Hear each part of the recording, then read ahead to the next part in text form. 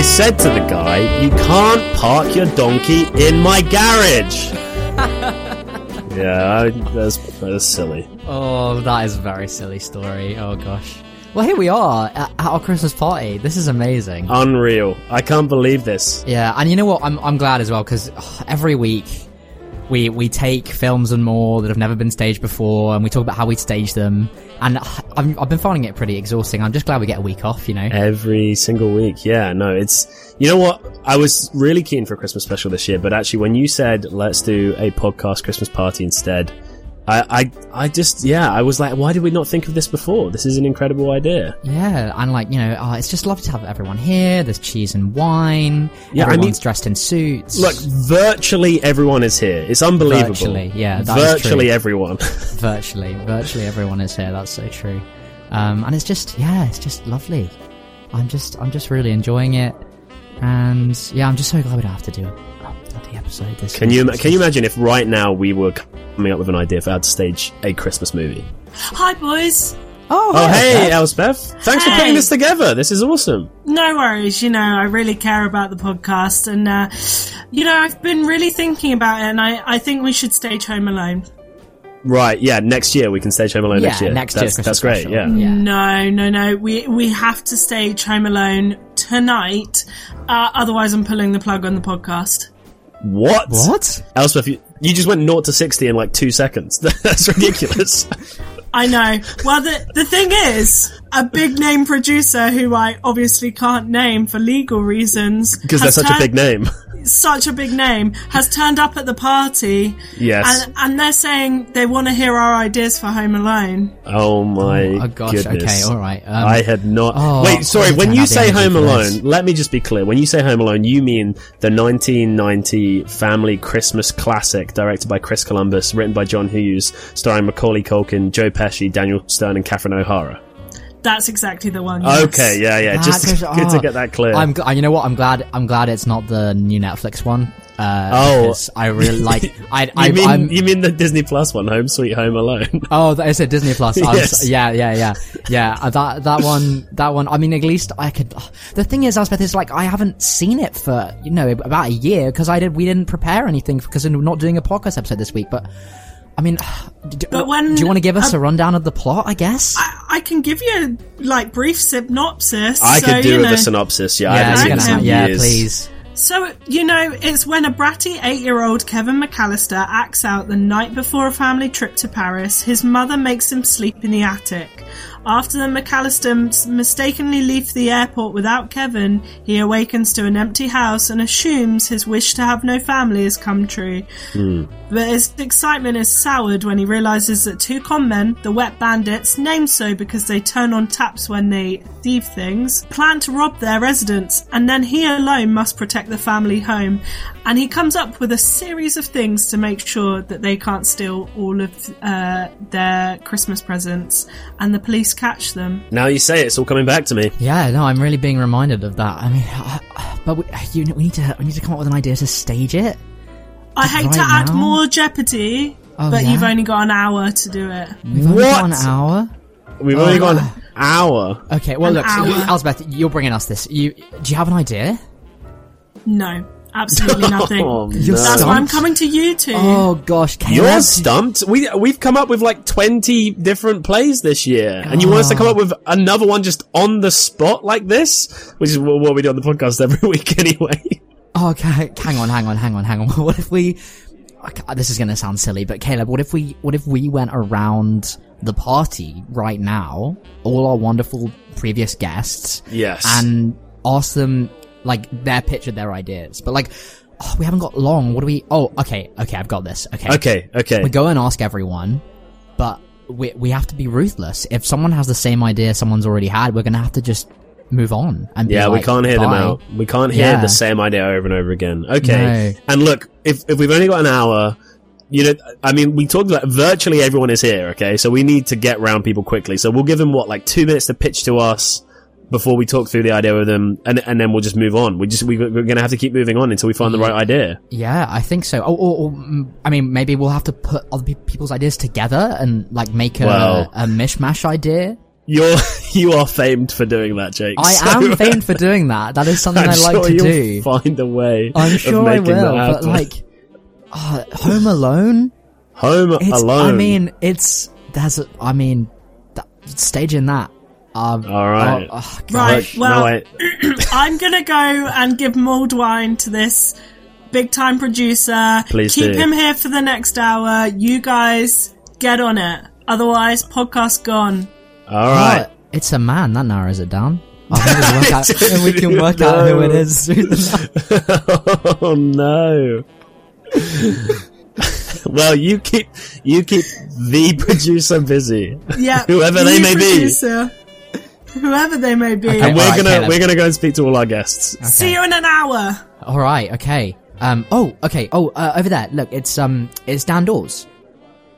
Who did Nightmare Before Christmas with us? Let's go back in Spooktoberfest. Yeah, perfect. Yeah. Okay, he knows about Christmas films. Dan, hi.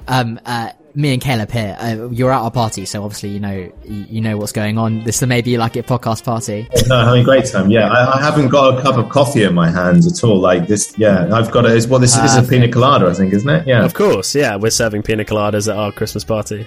Right, so have we got any cheese and wine? I hear that's important. We're going to get that joke a lot, aren't we, today?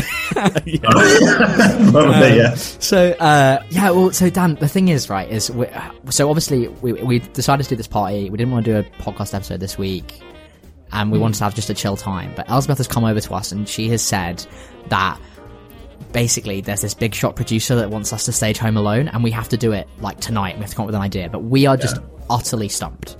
And we just want to pull everyone's ideas, and we've already talked about the plot, but we just want any ideas that you have, and we just if we just talk about them for a bit, that'd be great.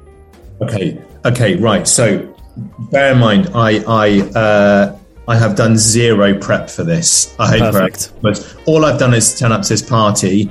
I've got my drink, and you're having a chat to me, and so this is off the cuff, right? Pretty much. None of us have seen the film for years. Look, let's be honest. I watched Home Alone. Actually, I should clarify first. What version of Home Alone are we talking about here? Are we talking about the one with Aisling B that's soon to come out? Or is it No. Don't worry. It's the original Home Alone. We're not talking about that one. But no, with the classic, right? I think I watched it the last time about 2 years ago. So forgive me, I don't know the whole plot details here. But no one gives a shit about the plot of Home Alone. Is my takeaway from this, right? No one cares. It's all about the robbers, right? It's all about Kevin and the robbers. Watching it a couple of years ago, I remember thinking, God, there's a lot of build up to this. I just remembered it as being like a set piece, really, which is that these two robbers are trying to get into this house. Not thinking too hard about this. I'm intrigued to know your ideas as well.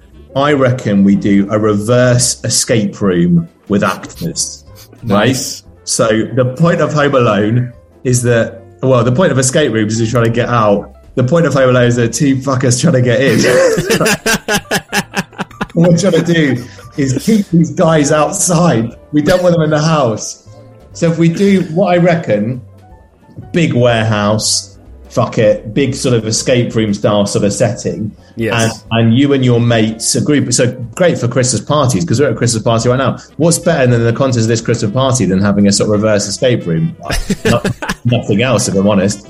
So we're in this big room, and we've got a series of different tools that we can use and equipment in order to lay traps for a team of actors who are trying to get inside that room. I don't know what those things are. I don't know how many health and safety forms I'd have to put up.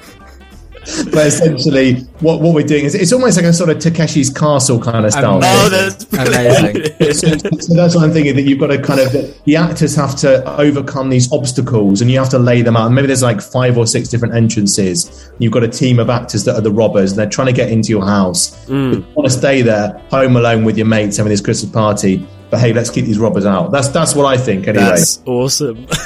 I mean, I'm picturing it like Home Alone crossed with like a game of COD Zombies, but in real life. Yeah, you're like building barricades, and I love this.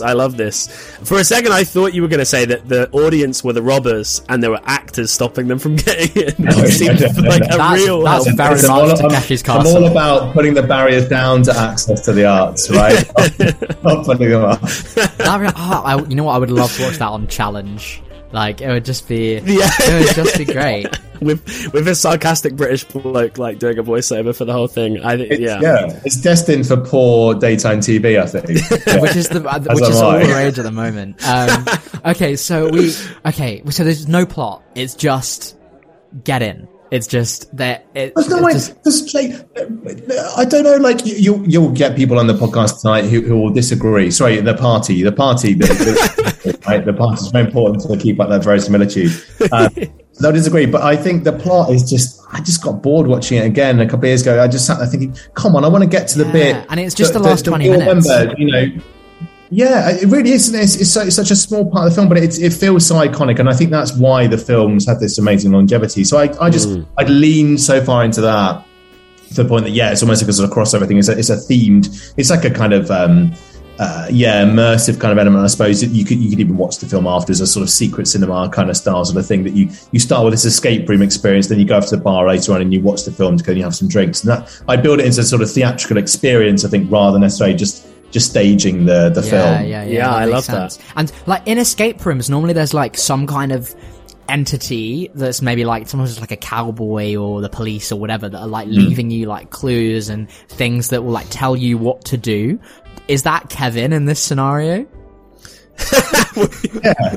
I mean, we hire an 8-year-old to walk around and help them defend the house against these robbers. Yeah. So have you not done that before, Kevin?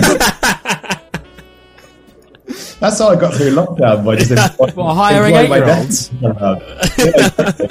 to stop the baddies coming in. I reckon that would be a really fun thing to play around with. Yeah, having a sort of Macaulay Culkin. Look, he probably needs the work, right? Get him back in. Yeah. Let's do it. He has a brother as well. He did that ad a couple of years ago where he redid Home Alone. I'm sure he would be up for coming into this sort of live immersive experience to do it as Isn't that what the new movie is with Aisling Bea? Isn't it Aisling Bea and Macaulay Culkin are the parents? It's a weird mother and son. That would be something, wouldn't it? Look, Dan, I mean, this idea is brilliant. I would be ready to take this to the producer. Yes. The big name producer whose name we cannot say. So thank you so much for that idea. Not at all. I hope Merry Christmas. You too. And I hope you all three of you stay safe and well and keep enjoying those cocktails. Absolutely. Enjoy the party. Yeah, thanks very much. I'm on the tunes. All right. I mean, I don't know why he's doing that. It's jazz music, but... All right. Bye, and Dad. Cheers. Bye. Okay. Oh, that was great. Okay. That was awesome. All right. Who else can we go to? Rada. Rada's over there. Oh, perfect. Okay. All right. Okay. Is Alex with her? No. Okay. It's just Rada. Just Rada. We'll assume Alex is getting drinks or something. Yeah. Absolutely. Alex is getting drinks. And they staged Midnight in Paris with us earlier this year. Of course. Yes. That was great fun. Rada. Hi. Hello. Hi. It's very nice to see you. I'm doing okay. I'm a bit tired, but I'm doing good. It's nice to be here. We're so glad you could make it to our party. Well, I nearly didn't come. Well, I'm glad you did. I don't know what that means. Did we do something wrong? No, I just, I like to leave the air of like, mystery. I'm like the sort of person that you just don't know whether I'll show up or not, because it's boring to be the person that you're like, that person would definitely show up. That's true. Well, you were fashionably late. We've been here for 4 hours or so at this party. But thank you for coming. Look, we're in a bit of a rush.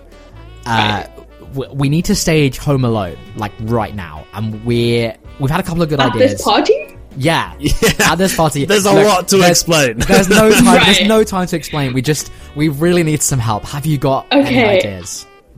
I kind of don't. Can you come back to me? Like, can you circle back to me? Honestly, that's a very acceptable response to this question, I think. Yeah, that's fine. Do you want to like make some calls or like? Can I make some phone calls and like I'll just go where other people are smoking or something. I'll like take a minute in the smoking area and like. Thank you so much. You are saving our lives. Okay, all right. Oh, over there. Can you see who's that? Oh, it's Max Lindsay who did Drop Dead Gorgeous with us just a few weeks ago. Amazing. Okay, well, he's going to have a great idea. Let's go and ask him. Hi, Max. Hey, guys. How you doing? Good. How are you finding the party? Joyous. Loving it. Loving all of the slut dropping going on over in the corner. Excellent work from everyone. I've never seen anyone slut drop to jazz music before, but I'm glad it's happening now. But it works. Yeah. It works. We applaud Elsbeth. It's fantastic. Yeah. Stunning work. So look, Max, we're in a bit of a rush, right? Okay. We've been told that we have to stage Home Alone right now, and we're just going around pulling ideas from our party guests because we're stumped. Okay. Do you know the film? Yeah, obviously. Although I had to educate my boyfriend on it last year because he'd never seen it. Outrageous! Oh my goodness. Outrageous. That is outrageous. 30 and he's never seen Home Alone. Shocking. Okay, alright.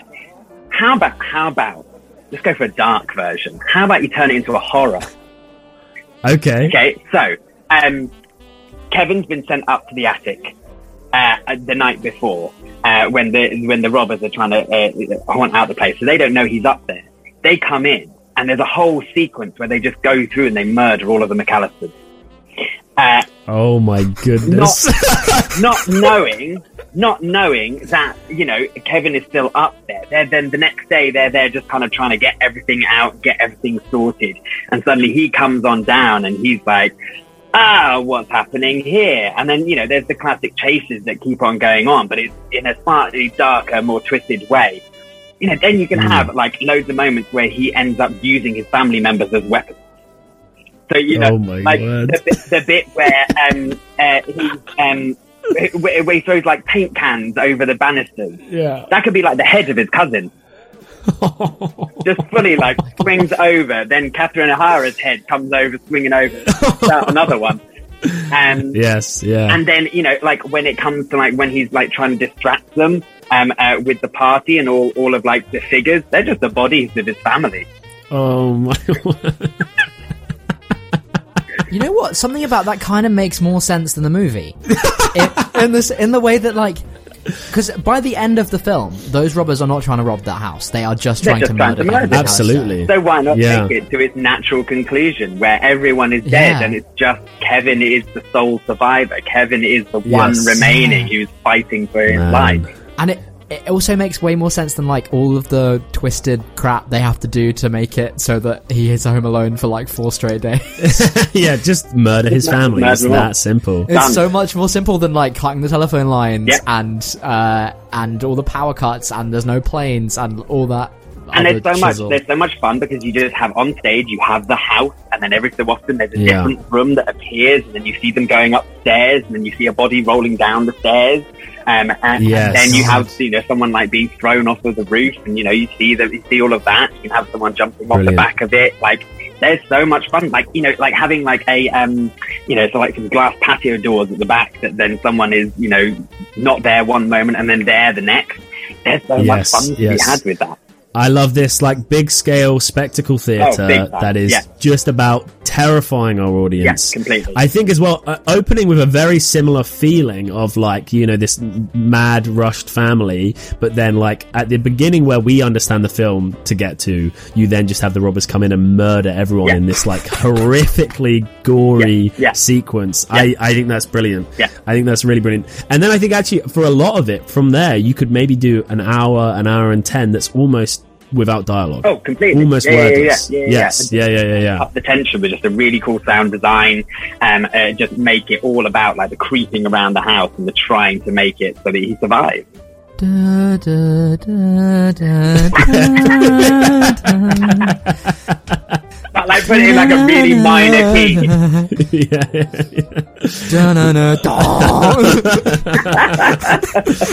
I love it, and I think there are hints of horror here, though, right? There's the stories of old Marley, who's across the road, who's like they say he's a serial killer. Yeah. Maybe he is a serial killer, and maybe he's like a Dexter style serial killer, and he comes and kills the robbers at the end because they're bad guys, and he wants to kill them. Nice. And I think that, and you've got all the stuff with the what is it? The burner, the like Oh yeah, the fire. The it furnace, appears for a second and then doesn't happen ever again in the film. And you're like, body's in there. Come on, let's go.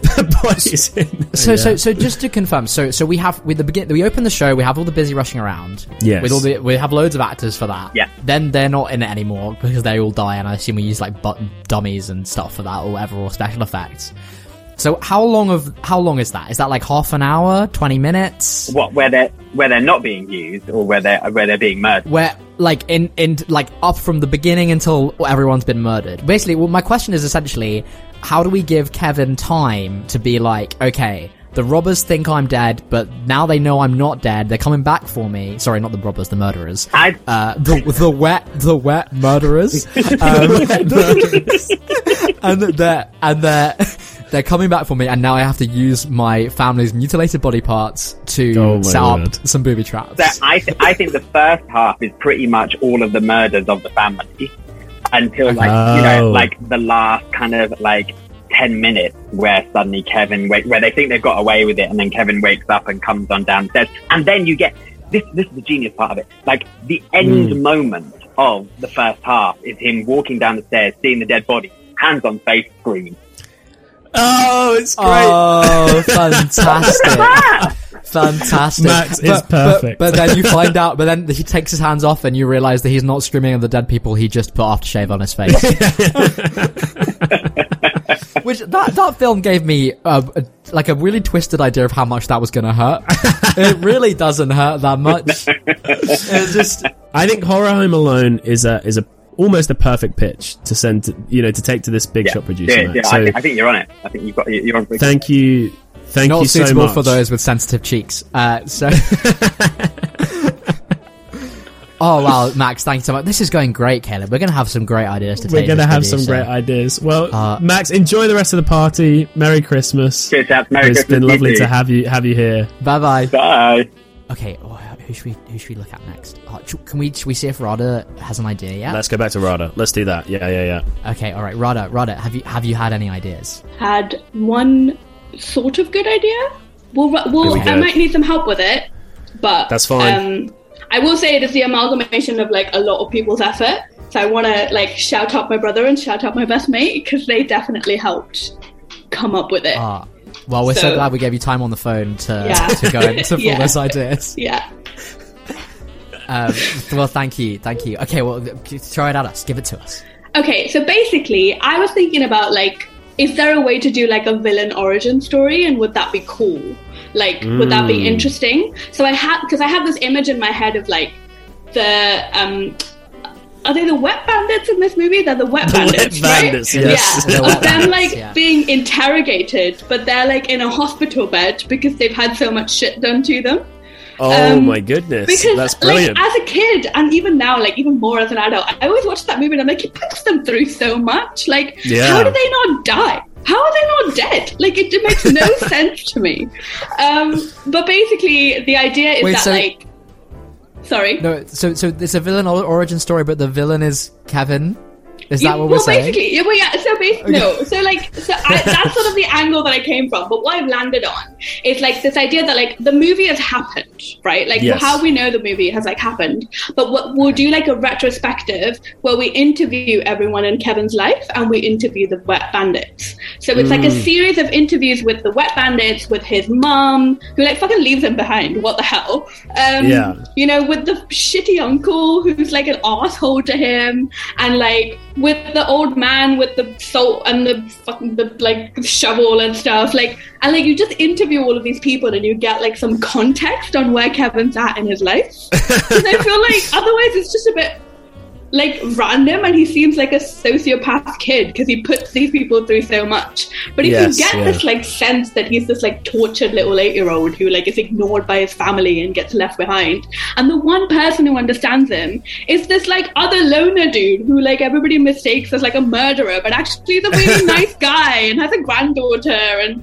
he's the only person that does something nice, and you never actually meet Kevin through the course of the play. Like, he's never there, but there's just like a voice that's interviewing all of these people. I really like that as I love that so much. I think what works really well for staging Home Alone as well is that everyone has seen Home Alone, or like most people have seen Home Alone. Yeah. So to make them sit through the same plot they know in the same way, I think is a bit of a wasted opportunity. But to present them with this entirely new way of understanding Home Alone, I think is really exciting. It does strike me a little bit as like a Making a Murderer type documentary. I was going to say, it's like 60 minutes Yeah, Netflix. That's the thing that I wanted your help on. It's like, how do you make it more festive? I don't know. I kind of really love the idea. You know, like you get those like documentaries about serial killers where they're like, yeah, he was just like a sweet, innocent kid, and then he went on to like murder 7 people or something. Should we call it? I'm just spitballing here. What if we called it We Need to Talk About Kevin? Oh! Love that! Love that. What if we call it Do We Need to Talk About Kevin? I think that the way you make it festive is you do the like talking head interviews. Everyone like sits on stage one at a time. You have the interviewer voiceover, but everyone that gets interviewed is wearing a Christmas hat. Yes. I love that. That's it. I really love that. With no other mention of Christmas. Do we sort of make up all of the like bodily harm that the robbers have been through? Is it like quite soon after, or is it like years have passed since? I like the idea of them still being in the hospital bed and the nurse is like pulling the glass out of his feet and he's like having to like give an interview. So I think like during the interview there is glass being pulled out of the feet of this. That's awesome. Yeah, why not? But also like, you know, I can't imagine a situation in which after all of this happens, Child Protective Services doesn't immediately get involved.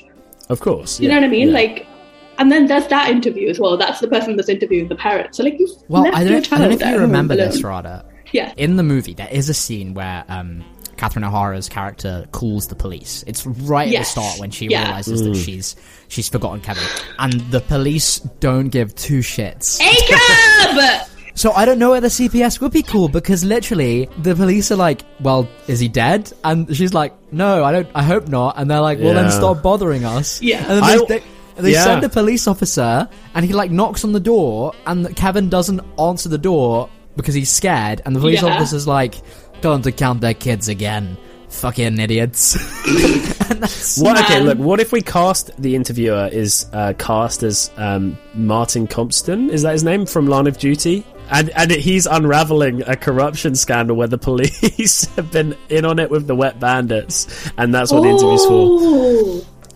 Cool. Because he at the very beginning of the film, the smaller Wet Bandit is dressed as a police officer. Yeah, exactly. But maybe he was actually a police officer, and we put a little police corruption scandal in there as well. But also, I like the idea of it. Now that I'm sat here with you, talking to you at this party, you know, in person. I'm thinking, could it be a podcast? Oh, like each episode is an interview, like Serial, like a true crime podcast. And I'm only saying this because I've just watched Only Murders in the Building, and me too. Seen it. I love it. Big so fan much. of it. Yeah. Yes. And what I really love is it really gets like podcast culture. Yes. Well.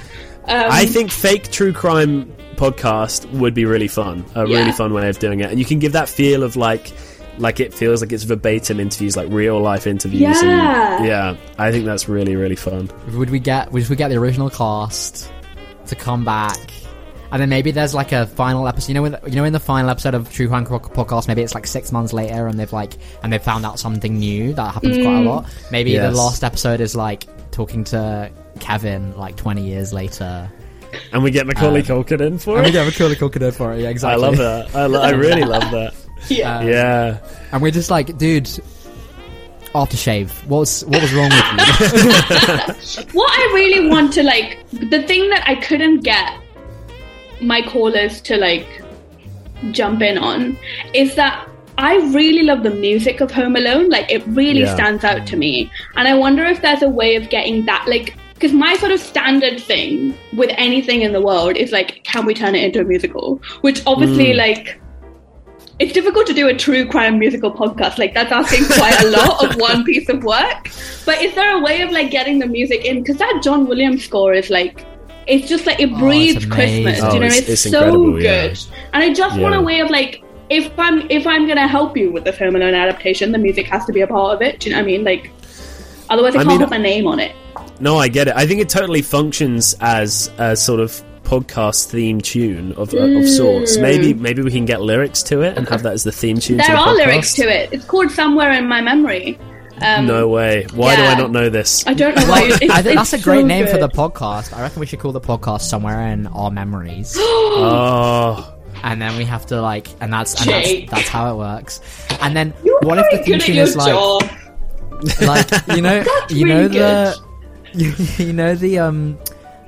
podcast, true crime podcast music is often very it's got a lot of snare drums in it. It's very and yes. So I'm feeling we have some kind of version of the theme tune that's got that in going that style, on over it. Yeah. It's I think you're taking this John Williams idea and just desecrating it, but fine. Yeah, it's called Variations on the Theme. Thank you very much. Is the theme mediocrity? Oh, I am a white man, so yeah, you'll get away with it. Yeah. Brilliant, Radha. Thank you so much. That was absolutely a perfect idea. Coming to me gave me a chance to catch up with some people.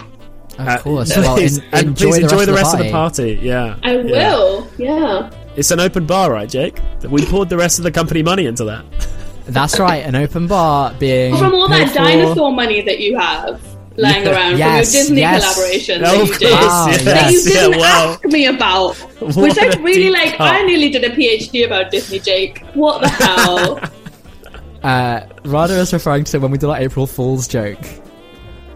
Caleb, I'm talking to you, Caleb, because obviously we're not recording a podcast. So I'm just talking to you, Caleb. Yes, yeah. So Radha is referring to when we did our April Fool's joke that said Disney had contracted us to stage Disney's dinosaur. Yes, of course. Yeah. She was so convinced it was real that she was really mad that we hadn't come to her. I was really I thought Jake and I were friends. Genuinely, I had a whole conversation with Alex about it where I was like, Jake knows I love Disney, and he was like. He was sort of it's not real, but I think he just played along with it because, he likes to pull my leg. But yeah, I was very sad with Jake for a couple of days. Okay, Radha, we'll leave you to it. We're gonna have to go find some other people to help us stage Home Alone because we need more ideas. I hope that you woo these producers. Thank you so much. Thank you. All right, let's go. Okay, who's next? Look, there's Ellie over there. Oh, Ellie, who did the Truman Show with us. Yes, and has worked with us on loads of stuff as well. I know, but this is within the podcast. Okay, sorry, yes, because this is our podcast Christmas party. Exactly, yeah, sorry. Podcast Christmas party, Okay, all right, let's go over to her. Ellie, hi. Hey guys, how are you both doing? Yeah, good. Thanks. Yeah, it's thanks for coming to the party. Oh my god, it's an amazing party. Love the food. Oh well, yeah, we really hope people would enjoy the cheese. Have you been chatting to other guests? Have you been having a good time? Yeah, it's been so nice hearing about what everyone's been up to, their crazy Christmas plans. It's been really lovely.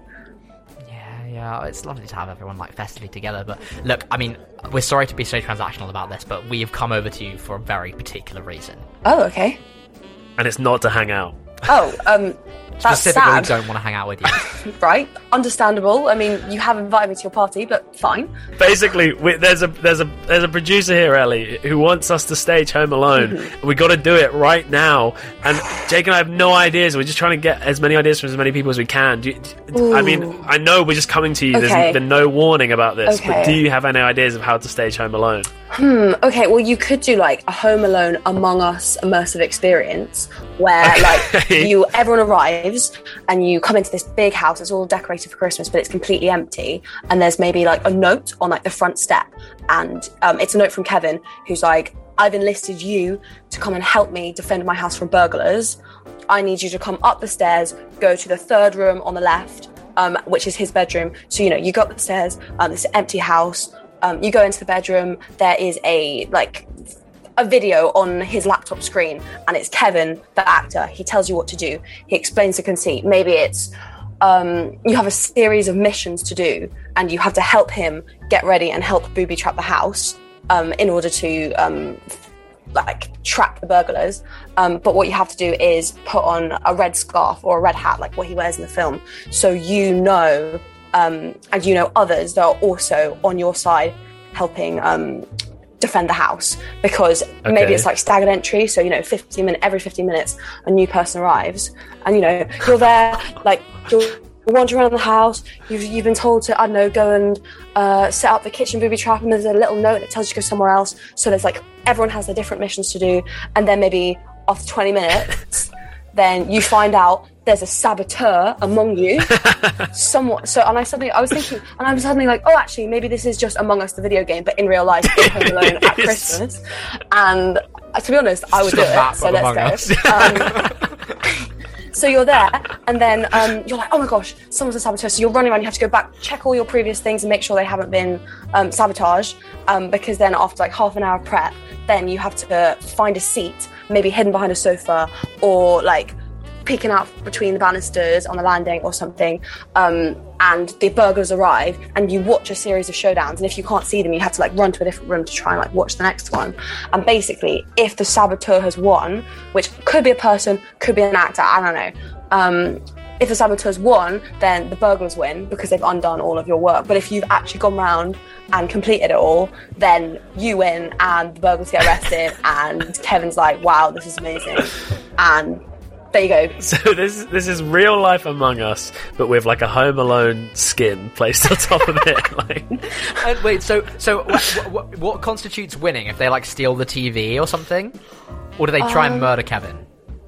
Well, because by the end of the film, they don't care about stealing anything. They're just trying to murder Kevin. I know, but dark. Do we really want to see a child murdered in real life? Like, that's a bit much, right? Well, the thing is, with the TV screen, I was sort of imagining that it's like, what's his name? Kevin McCauley? Is that his name? Macaulay Culkin. Macaulay Culkin. Age 45? No, like now, just being like, guys, you gotta help me out. I'm too old for this shit. It's a totally different spin. He's like, I just can't be bothered, to be honest. Like, just do bits, whatever.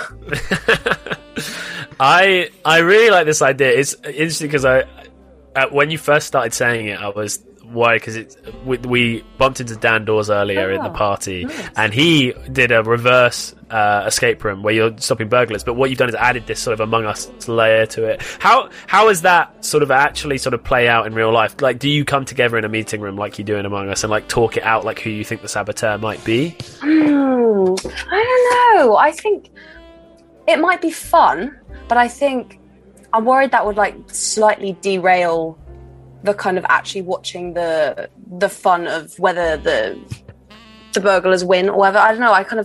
It becomes further and further from like watching a show and watching theatre, and more just like, oh, let's actually have physical Among Us with just a vague veil of Christmas. So I think okay. Yeah, I think probably not too Among Us. What if you lose? What if at the end, after you watch everything, then like the police come up to you and they're like, we think there was a third person involved. Who do you think they were? And that's when you decide. Oh, yes. I really like that. Yeah, because I think the thing with Among Us is because you're on a screen, it's kind of, you can have that like, oh, I think it's the green one, I think it's the blue one, or whatever, because there's anonymity. But actually in person, you're there like, well, I don't want to accuse these strangers I don't really know. But actually, if you have someone come up to you afterwards, you can rat on whoever you like. And that's quite fun. Yeah. I really love that.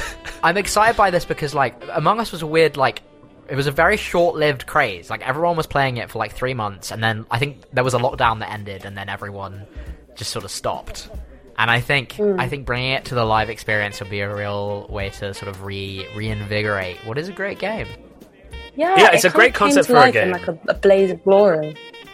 Yeah, and it's the kind of thing that I do think is sort of perfect for the real life experience, because it kind of mimics like I don't know if you guys have ever done like one of those like murder mystery parties or anything like that, where you're all given like you are this character and you have to dress as them, and you're given like the clues of who they are and stuff. And I think it's just heightening that though, right? And you're just like offering like actual activity around that. It's not just a dinner party with like a bit of story with it. It's like you're doing the whole experience.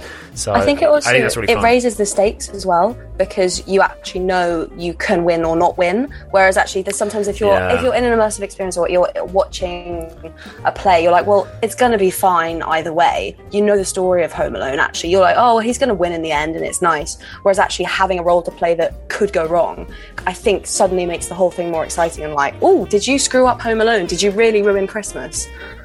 That's brilliant. Yeah. I mean, you ruined Christmas. I don't know about you guys. When I played Among Us, when I was the saboteur, I was absolutely terrified. It was the most nerve-wracking experience to be the bad guy in the game. Absolutely. If I had to do that in real life, I think I would have a panic attack. I like there is. I like the idea of the saboteur being an actor. But they have to, it's the challenge for the actor, because they have to play it like they're a normal person who's shown up to this event, right? And I think there's something quite fun about putting that on an actor. So there's been this show on recently that Tom Riles, who's been on our podcast before, did, called Education Karaoke, which is about it's like a karaoke machine show about state school education, and it's performed by performers who have been to state school, and they perform a show they've never seen before from a karaoke machine. That's the basic concept. And so the idea is it means they can get multiple guest performers in, so every night's a different person, because they're just performing it from a karaoke machine. It's a really awesome idea. I'm very sad I didn't get to see it. But what if we did something like that, but it's this idea, but the saboteur is a different actor every night. Someone who's just in London performing. And so I was going to say sometimes it could be big name people, but then you would definitely know they were the saboteur. You're just chilling in the Home Alone party and suddenly Claudia Winkleman's there and you're like, what's going on here? But you could get different but you could just get different local actors to come and do it each night. Does that mean, so if that's happening and then someone is in their ear telling them what to do, is that what we're saying? No. We just say you're the actor. You're hired tonight to be a saboteur, but you don't want people to find out at the end. And if you know the map of the place and you know all of the different things that are being set up, and you just have to undo them, so it doesn't have to be kind of a coordinated thing. You just have to go around and undo it all. Okay, because what I've realised is that what this idea is a Christmas special of the TV programme Trapped that was on CBS. Did you ever see that? Yes. So it was this team of kids had to do a challenge, and everyone had an earpiece on, and this woman with very dark purple lipstick, the no other parts of her face, would tell a member of the team that they were the saboteur. And at the end of the game, they had to vote on who they thought the saboteur was, and either the saboteur won, and because they weren't discovered, or they didn't because they were, and either way, one person at the end of each round would be trapped, and she'd go you're trapped. And those kids were actually trapped in that tower forever. Yeah, forever. And my favourite bit was when she would say, you have failed miserably at the end of if they didn't do the challenge right. And I think that is what this is. Well, I mean, what is more noughties nostalgia than Home Alone and Trapped? It's the best things all at once. Yeah. We'll ignore the fact that Home Alone came out in 1990. Oh my god, did it really? That's actually so tragic. As children who were born at the end of that decade, it will feel like it was 2000 to us, because that's when we would have seen it. That's when we watched it. That's perfect. Look, we're bringing all of these elements together into something that is... I don't know, would it ever work? Could you make this happen? I mean, let's say if you had a house... Yeah, if we had a house, and people of our generation, that's quite a challenge. But we haven't revealed the age of this mystery producer, so maybe they have a house. That's true. And anything could happen. Well, Ellie, I thank you so much. That's another great idea to bring to our mystery producer. I think we're going to have to move on and just pull more ideas together, because we just need a whole stack of them. Of course. Good luck with the rest of the finding them. And please enjoy the rest of the party. Thank you. I'm definitely going to go get the cocktail sausages. They look really good. Nice. Merry Christmas. Merry Christmas. Oh my God, J-Lib, cake! Oh, it's so good to see you guys. Hello, what's going on? This is a really cool party. We're so glad you could make it. I mean, it's so good to get everyone. Virtually everyone is together here. It's awesome. Great, but I do have one question though. Yeah, go for it. That man over there, the one in the suit, rubbing his hands together, thinking intently. Yes. What's he? Who invited him? What's he doing? You wouldn't believe it if we told you, but we'll tell you anyway. That is a big name, unnamed producer who has come to the party asking for us to stage Home Alone. Okay, well that's perfect. Why is that perfect? Because you wouldn't believe it if I told you, but I've had a brilliant idea of how to stage Home Alone. No way. No way. No, honestly, what a coincidence! That is right? a crazy. This is a night full of coincidences. And I was just thinking about it on the way here. Shall I say what it is? Please, yes. We're desperate. All right. So I guess it's what you would call guerrilla theatre. It's kind of shady, but basically, okay. Not that it's got a gorilla in it. No, it's not got gorillas in it. No. It's the hub, if you like, of the piece of theatre is a dark web page. Okay. And you go onto the dark web page, and you put in your name and your address. And the ticket, you pay the ticket price, which would probably have to be quite a lot. Yes. And then from that point, it's irreversible. And at some point in the next week, some criminals will come and try and hurt you and take your things. What? And you have to defend. This is incredible. We bumped into Dan Dawes earlier, and he suggested to us doing a reverse escape room where you're at an escape room and you're trying to prevent a team of actors from coming into the escape room. But what you've done is you've just raised the stakes that bit higher. Well, yeah. This is real life theatre, man. This is as real as the live experience gets. Me. I feel this really passionately. That theatre isn't it doesn't exist in the theatre. It exists out in the world. It does. I mean, so I'm saying, make your house the theatre. Yeah. Oh my good. That your house is a theatre. I mean, as was made clear by our Halloween Town themed club night when last time you were on the podcast. Oh yeah, good time. I mean, I have so many questions and yet so few. Well, what are they? So, is it on the dark web because you're genuinely allowed to kill these people? Is that?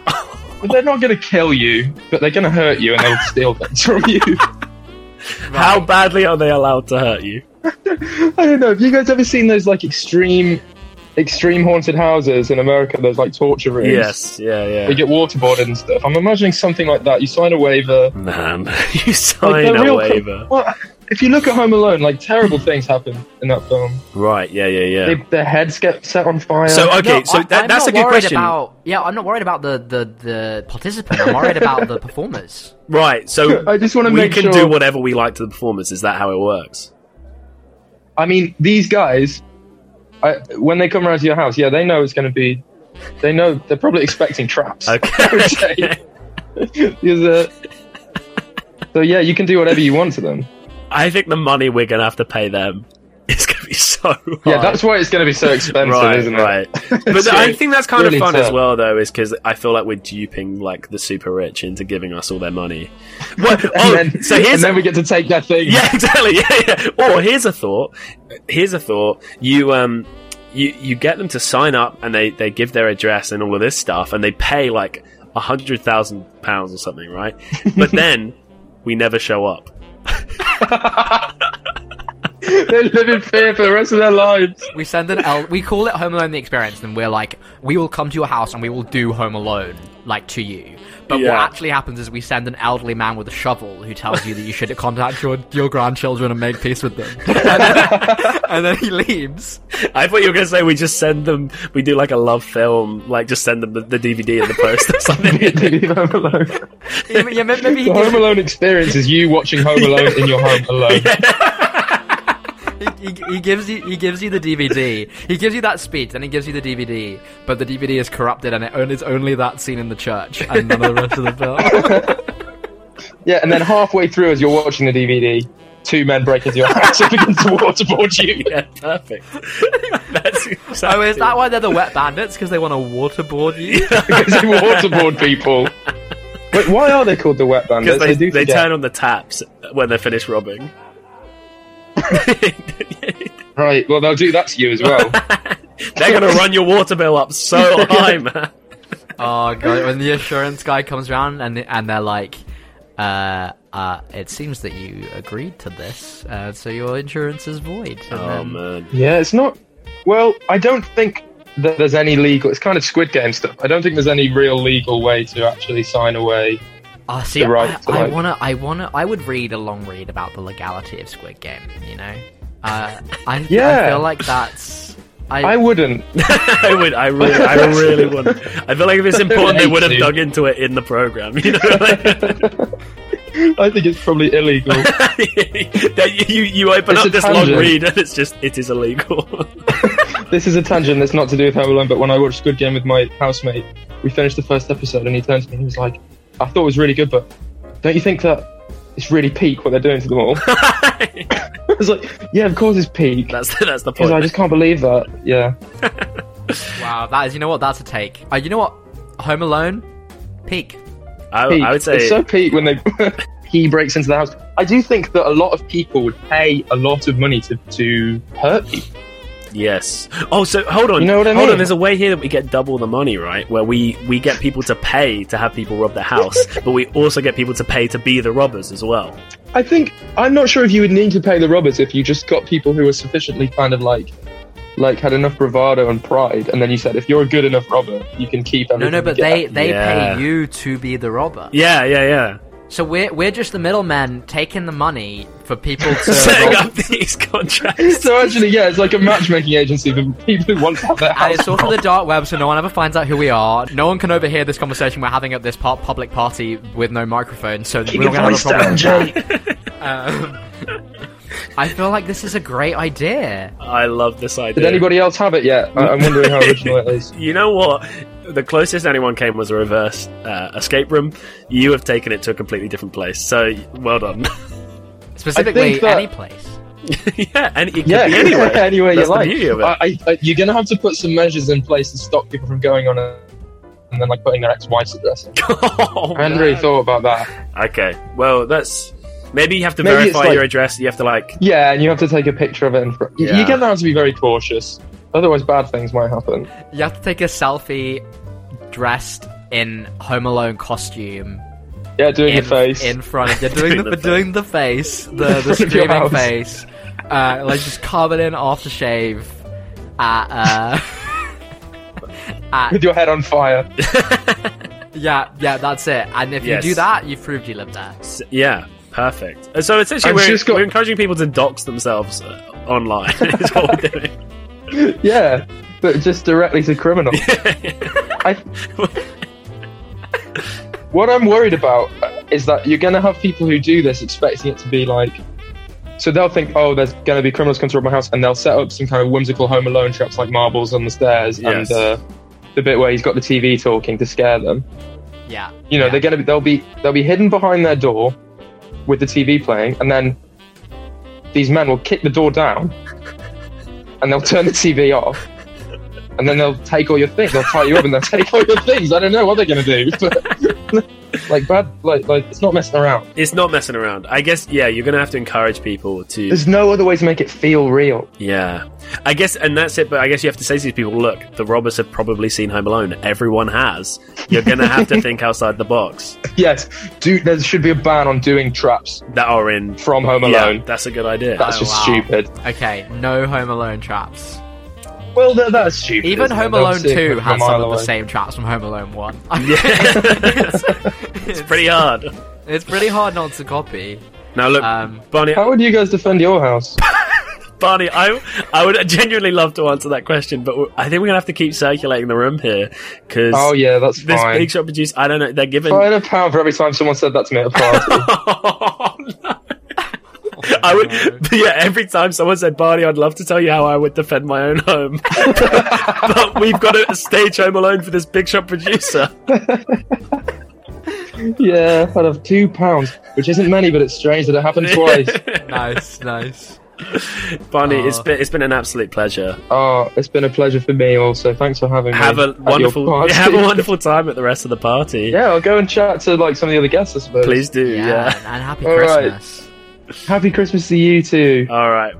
Bye, Barney. Bye. I'll just be over here. Well, Jake, I am unsettled and disturbed by Barney's idea.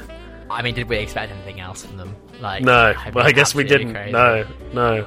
All right, let's scan the room for someone else to ask for an idea. Yeah, so Gemma, what did you think? I thought I was just really bold. Really bold. Arguably too bold, and I do think, what was the director doing? I often think that nowadays. Hi, guys. Hey. Oh, hey. Hi. Gemma, Izzy. How are you guys? We're good. We're just having a catch-up. Yeah, thanks for organising this. It's such a great event. Thank you for coming along. No, of course. Well, it was all Elsbeth, but yeah, thank you for joining us at our Christmas party. Are you having a good time? Yes, loads of mulled wine, having a fantastic time. Very festive. Well, that's very when festive. we asked, we talked as an executive team, like, what theme are we going to go for this year for the Christmas party? And we thought, you know what? Festive. Why not? It's so classic. Yeah. Time, some would say. It's like sometimes if it works, why change it? So true. Look, Jake, why are we doing all this chit chat? Why we gotta cut the chat, Jake? Well, you know that we've got until the end of this party to stage Home Alone. We've got no time. I'm really sorry, guys, to just put this on you, but I can't really explain why there's no time, but we need to stage Home Alone. You guys wouldn't happen to have any ideas, would you? Home Alone. Interesting. I guess I could try and come up with something. Seriously, whatever you've got. Okay, so picture this. We've got Home Alone as a sort of immersive video game experience. Okay. Very similar to a classic show at Edinburgh Fringe called The Dark Room. Don't know if anyone's seen it. Anyone? So it's this guy, and he basically says... he's like, you find yourself in a dark room, and then all the lights go off and the audience are there, and there's a big screen and it has options, and audience members get the option to go up and basically play and sort of direct the course of the game, which is the show. So the audience are in control, but it's in a video game format. So basically, for Home Alone, I was thinking maybe it's a mix between that and a kind of Showstoppers vibe, in which the action plays out, but the audience have control. So for instance, an audience member gets to go up, choose the direction. We have an actor for Kevin. The audience gets to choose what Kevin would do next, like what trap he's going to set. Maybe we have the actors of like Harry and Marv around the corner, and you can choose to avoid them. You can choose to, set like mouse traps or do whatever you want to do. The baubles cascading across the floor. And then we pick, so an audience member goes up, picks the option, and then the actors just have to go, improv it, and we see it play out. And that's how we stumble through the show. That was just off the cuff, so I don't know what you think about that. Would that maybe be something that could work for you? Look, on Maybe You Like It, we love playable theatre. And so the idea that the audience could be deciding what Kevin does next is very exciting. The one I do have a question, because I think part of what's really well made about this film is how it does lots of setting up and then lots of paying off. And so there's like all loads of build up of like traps being set and all this, and then it all pays off in one big, set piece. Are you kind of suggesting that like maybe we're kind of changing that format slightly by sort of we're offering setup and payoff immediately? So the audience are like, it's like the robbers are attacking and we're setting up the traps as they attack. Absolutely. Yeah. Absolutely. Like bada bing, bada boom. You do it, you set it up, and then you straight away, you're like, there we go. That was a mini show in and of itself. Let's do it again. Yeah. And you do it again. That's truly Home Alone for the Zoomer generation. That immediate reward is what they're after. Absolutely. Yes. Wait, if you want to do like the paint cans like 100 times in a row, you can. You could just keep bashing them. Absolutely, and that would make for a very fantastic show. But obviously, I'm assuming there'll be some sort of like improv troupe in the same way that they can take it in another direction. If the audience give them paint cans, you can hopefully do something new with it, because these would be highly professional actors. I'm sure. How does it end? That is a really good... I think everyone gets a party bag and leaves. The story doesn't actually conclude. No, the story doesn't conclude. It's like, this is fantastic. Oh no, maybe in my head it concludes. There's like a few other things that you can do. So for instance, you'd have the beginning with like Kevin and the family, and you get to choose like what he does that like fucks up the dinner, for instance. Yeah. And you would get to, so you stick with the story. You have you have an interaction with that weird old man. You have the basic kind of plot points in there, and then the kind of climax of the whole thing is the end, like the big bit with all the baubles and the, you know, like the guy when he like has his like bare feet out and like crunches on the baubles, like all of that bit.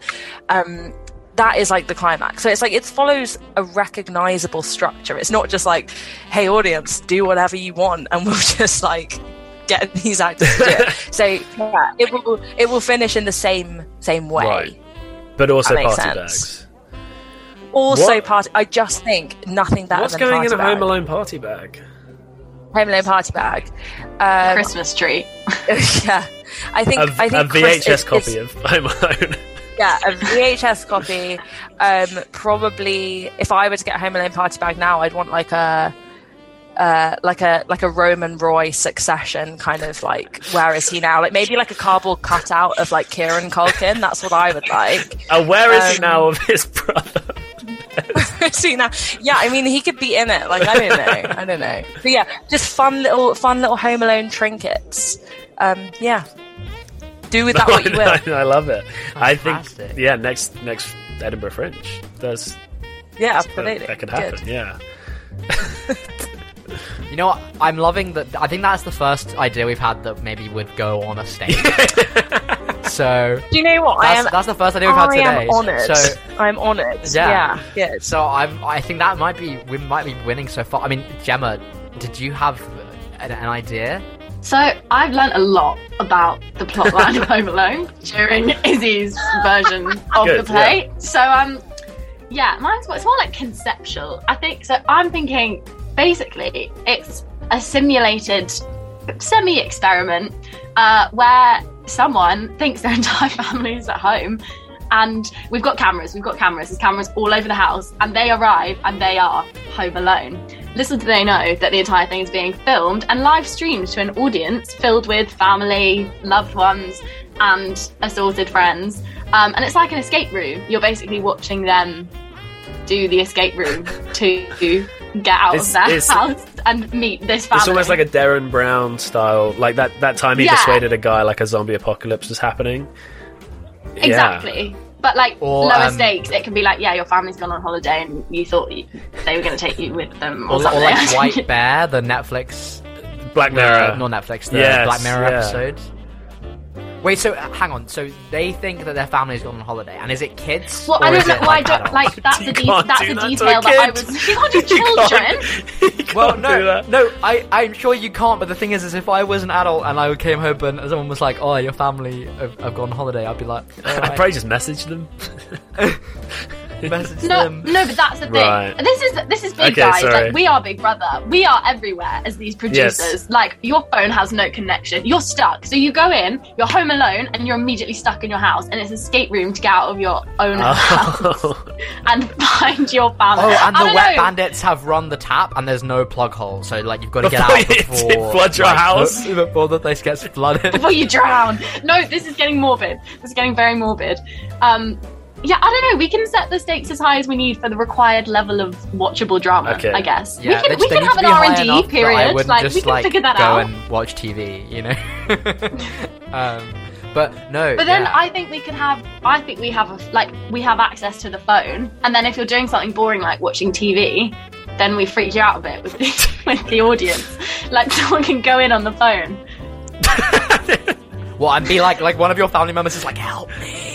Or something like that. You need to get out of the house. Kind of horror. Can't leave this Wait, place. You can't. Yeah, maybe. Okay. I don't know. It's not a very formed idea. All right. Okay. Wait. Hang on. How about? Is there any of the like violence at the end of the movie in this, or is it just you're home alone? And, like, are there any robbers? So what I was going to say is that maybe we could kind of merge mine and Izzy's idea, where actually what you do is you simulate a house with cameras that are being streamed somewhere, but it has all the Home Alone things that could potentially happen in it, and then we get our people in the theatre watching this all play out on a screen to be like, okay, it comes up, bam, what do you want to do? And then the troupe comes around the corner and then they make this happen. Like, maybe we could do that. I really like that. Fantastic. Nice. So it's like an immersive video game escape But we're doing this to a real person. Party bag. With party bags as well. Yeah, with party bags, sorry, essential. Yeah, essential. no, I'm really up for that. But it's a real person and they don't really know. Like, obviously it'll be consensual, so like they'll sign whatever's required, but they don't know. But for Home Alone. Yeah. So Kevin is Truman, and this is the show. Good. Right, yeah. And so they'd sign something, but the waiver's just going to say, like, we're going to fuck you up, but we're not going to tell you how. Like, like, it'll be fun, and you'll get a party bag. So. Yeah, and you get a party bag. That's true. Yeah, I reckon we operate the policy where we'll just get them to sign the waiver after. We'll offer them, like, so much money afterwards they can't refuse to sign the waiver. Oh, it's a party bag full of money. Yeah. That would be my one criticism of the Maybe You Like It Christmas party. Like, so far I haven't seen any party bags floating about. You wait. But, just you wait. Oh, Izzy, you didn't get. Oh, that's really. You saw it. Oh shit! I'm sorry, Jake. We had someone literally, like, we weren't sure if Izzy was coming or not, so we have someone literally, like, stitching her name into a party bag right now. That's good, because I was hoping it would be personalised. That's right. It is a crocheted party bag. Exactly. What else makes it into the Maybe You Like It party bag? What would make it to a Maybe You Like It? What's like significant? Well, we've got our Maybe You Like It mug. Apart from the money. I've literally got a Maybe You Like It mug. Of course, it'd be a mug. We've got our high-tech recording equipment from the podcast. Just in case, you know. Just giving it away. Yeah, we're just giving it away. We're giving it away now. And there's only Caleb and Jake's set, and it's just like a lucky Jake. You don't get the whole set. You just get one bit of it. Like, you get a wire or whatever bit. Like, and then you've got a little, like, toy redacted arachnid. What is a redacted arachnid? It's actually just like a toy. No, it's just like a toy black bar. A problematic spider. It's a black bar on top of a spider. Yes, that's exactly what it is. But the spider's alive. It's the tarantula from Home Alone. No, actually, we decided not to go for party bags this year. We just plumped for an open bar. So, you know, just you go wild. We've spent all of. Oh boy, me and Jem are making use of that. We've spent all of the company money on an open bar. So. Amazing. All right. Okay. All right. I think we need to. We've got a couple of people that we could maybe get an idea off. We've got to find some more ideas before the end of this party. Yeah, 100%. Well, thank you so much, guys. Like, by the way, guys, you won't. No. On we go. We'll just be at the bar. We'll be at the open bar. It's fine. Do you know what? There's mulled wine. You're right, Izzy. We need enough ideas so that, like, if we go in there and this big shop producer's like, actually, I'm already doing, you know, an immersive, you know, thing where we've got like a real life person being live streamed to an audience, and then they're deciding what happens to them, you know, because, like, you don't know these producers. Maybe they've already got like one of those projects on the back burner, like they're already working on it, and they're like, oh, we need something else. So that's, you know, we need to just have loads of ideas to throw at them. So thank you so much. Enjoy the rest of the party. Yeah. Oh, we will. And Merry Christmas. Merry Christmas. Merry Christmas. Right, Jake, we need to find someone else. We need to find another idea for how to stage Home Alone. Okay, alright. James Nash is over there. Excellent room scanning. Yes, let's go and speak to James Nash. James, who joined us for our Cloverfield episode earlier in the year. Of course, yeah. Well, yeah. Remember when we were supposed to do like 3 Cloverfield episodes and we just only did 1? We just did 1, yeah. But anyway, James, how are you? Yeah, I'm pretty good, guys. You know, I'm thinking about the end of days all of the time. I don't think we should be here, to be honest. It seems insane that we are all here for a Christmas party. We really shouldn't. I don't know. I'm having fun, but this is not good. This is really bad. I mean, oh man, look, I am. I mean, yeah, I agree. I'm not sure why we're doing this, but it is a good thing we're all here because we have this urgent thing we need help with, James. What's that? We need, and there's not time to explain, but we need to stage Home Alone right now, and we're stumped, aren't we, Caleb? We've had some really good ideas so far. But we just think we're not quite. We need that golden idea. Yeah, and look, I promise this isn't a Scooby-Doo situation where we've like given invites to everyone in the Mystery Incorporated and got them all like to an island together. You know, the film Scooby-Doo. Yeah, it's not that. Yeah, like we didn't know we were going to have to stage Home Alone. All right, this has just happened just now. Okay, this wasn't a whole big grand plan from us. I want to be clear. Okay. So you know, this could be anything, just off the top of the dome. Like, what have you got? Well, I don't know what to tell you, boys. I don't think Home Alone necessarily works as a piece of theatre. Obviously, there's like so much locations, there's so much kind of subtext and so much kind of physicality to it. I don't think it could ever work as a piece of theatre, of staged, spoken theatre. But if you were to stage it as a ballet, oh baby, it's got so much layers to it. I mean, come on, Home Alone. It's all about dealing with stuff. It's all about physical action. I mean, come on, it has to be a ballet. The first thing I thought was the work of Matthew Bourne. Of Matthew Bourne, obviously, all of his work is incredibly radical ballet. Is really interesting, like kind of crowd pleasing stuff. Always about kind of like the transition from kind of childhood to adulthood, and is quite messy and dark. But yeah, as I said, also quite kind of populist. And I feel, you know, that's Home Alone. It's about a child left on his own by a family that does not care for him, and he has to fend for himself in a dark, tortured world where there are literal men like on the street going into people's houses, vacant houses, stealing stuff. And you know, like, I've never seen Home Alone, but I read the summary. I read the summary. I was on the way here. I was thinking about it. I was like, you know what? I've not read the summary for Home Alone, and I thought, yeah, let's just do it before you know. And I'm so glad.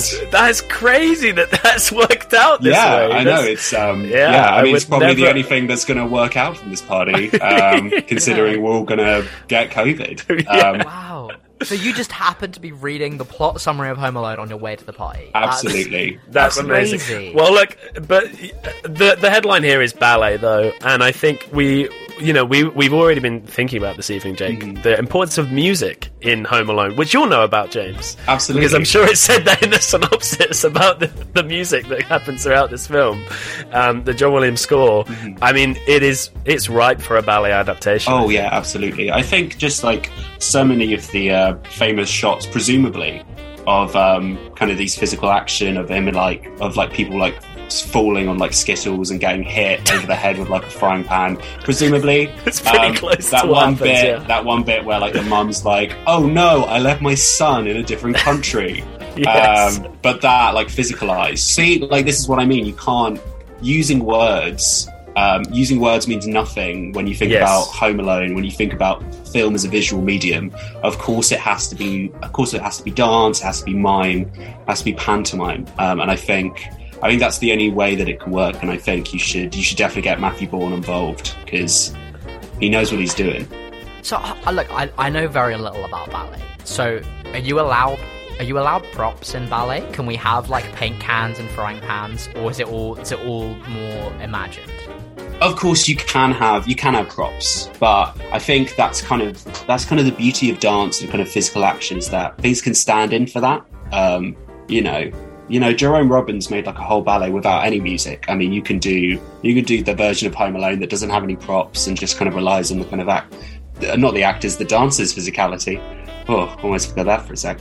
I think you don't have to have it with props. You can have it with props. Like Matthew Bourne would probably stage it with props, but you could also do it without. You know, if you don't have the budget. I know things are tough right now in the arts. Yeah, it's pretty tough, so we might have to. But then again, you know, talking of standing in, why not have dancers dress as frying pans and they fly across the stage in a sort of graceful ballet? I think there's a way that you could incorporate these things that make them more sort of metaphysical than actual physical. I feel like at that point it's more of a trapeze show than I think what we're coming towards is the cross section between trapeze and ballet. I don't understand what you're saying at all. But so Where does the trapeze get into it? Where does the because they're literally going to swing across the stage dressed as a frying pan. See. Oh, okay, that makes sense. Yeah, you know what? Fair play. I would watch that. I would absolutely watch. Absolutely watch like a ballet production of Home Alone where someone just gets hit in the face with a frying pan who is a person. Yeah, I think that'd be great.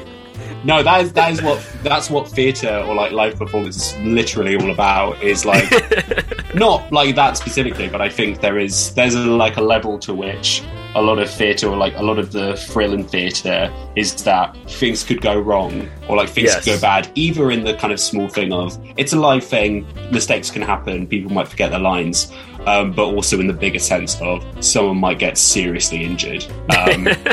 I think there's a power as well in that, like with film, you know, if you see someone get hit by a frying pan, you can go, what? No way did they just do that? I'm going to skip back and watch it again. With theatre, you're left thinking, did they really just fling someone across the stage on a trapeze dressed as a frying pan, you know? Or was it just a trick with the light? No. But yeah, no, and even as you walk out in protest, you're thinking, did they really just do that? Surely not. Oh, God, even if you're emailing asking for your refund, you're saying, did they really just do that?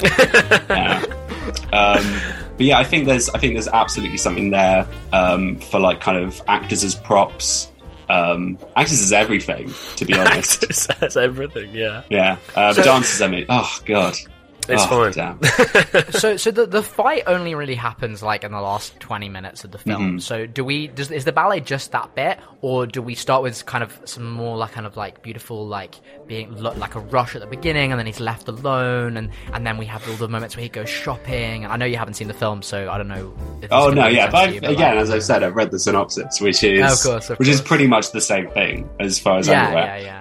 I think absolutely. I think there's absolutely those things can work in because. Like, the beginning of the film, I assume, is all of these people coming in, and sort of like all of his family members, and there's quite a few of them, isn't there? I read the cast list as well. 15, yeah. That's a few people. I think that gives people the chance to really kind of get the physicality of each of them, and present it in kind of a quite an interesting way. And then obviously when they all leave, then it's like just this one person alone on stage, and I think there's like in everything, not in everything, I don't know, but like literally, not literally everything, but like in a lot of kind of like any kind of performance art thing where there's a lot of power, I think, in just having one person alone on stage, and you get to kind of play with like, you know, like the joy of that, of like the sadness of that. Obviously this is quite an avant-garde production, so there will be like cans of paint being like thrown down, there will be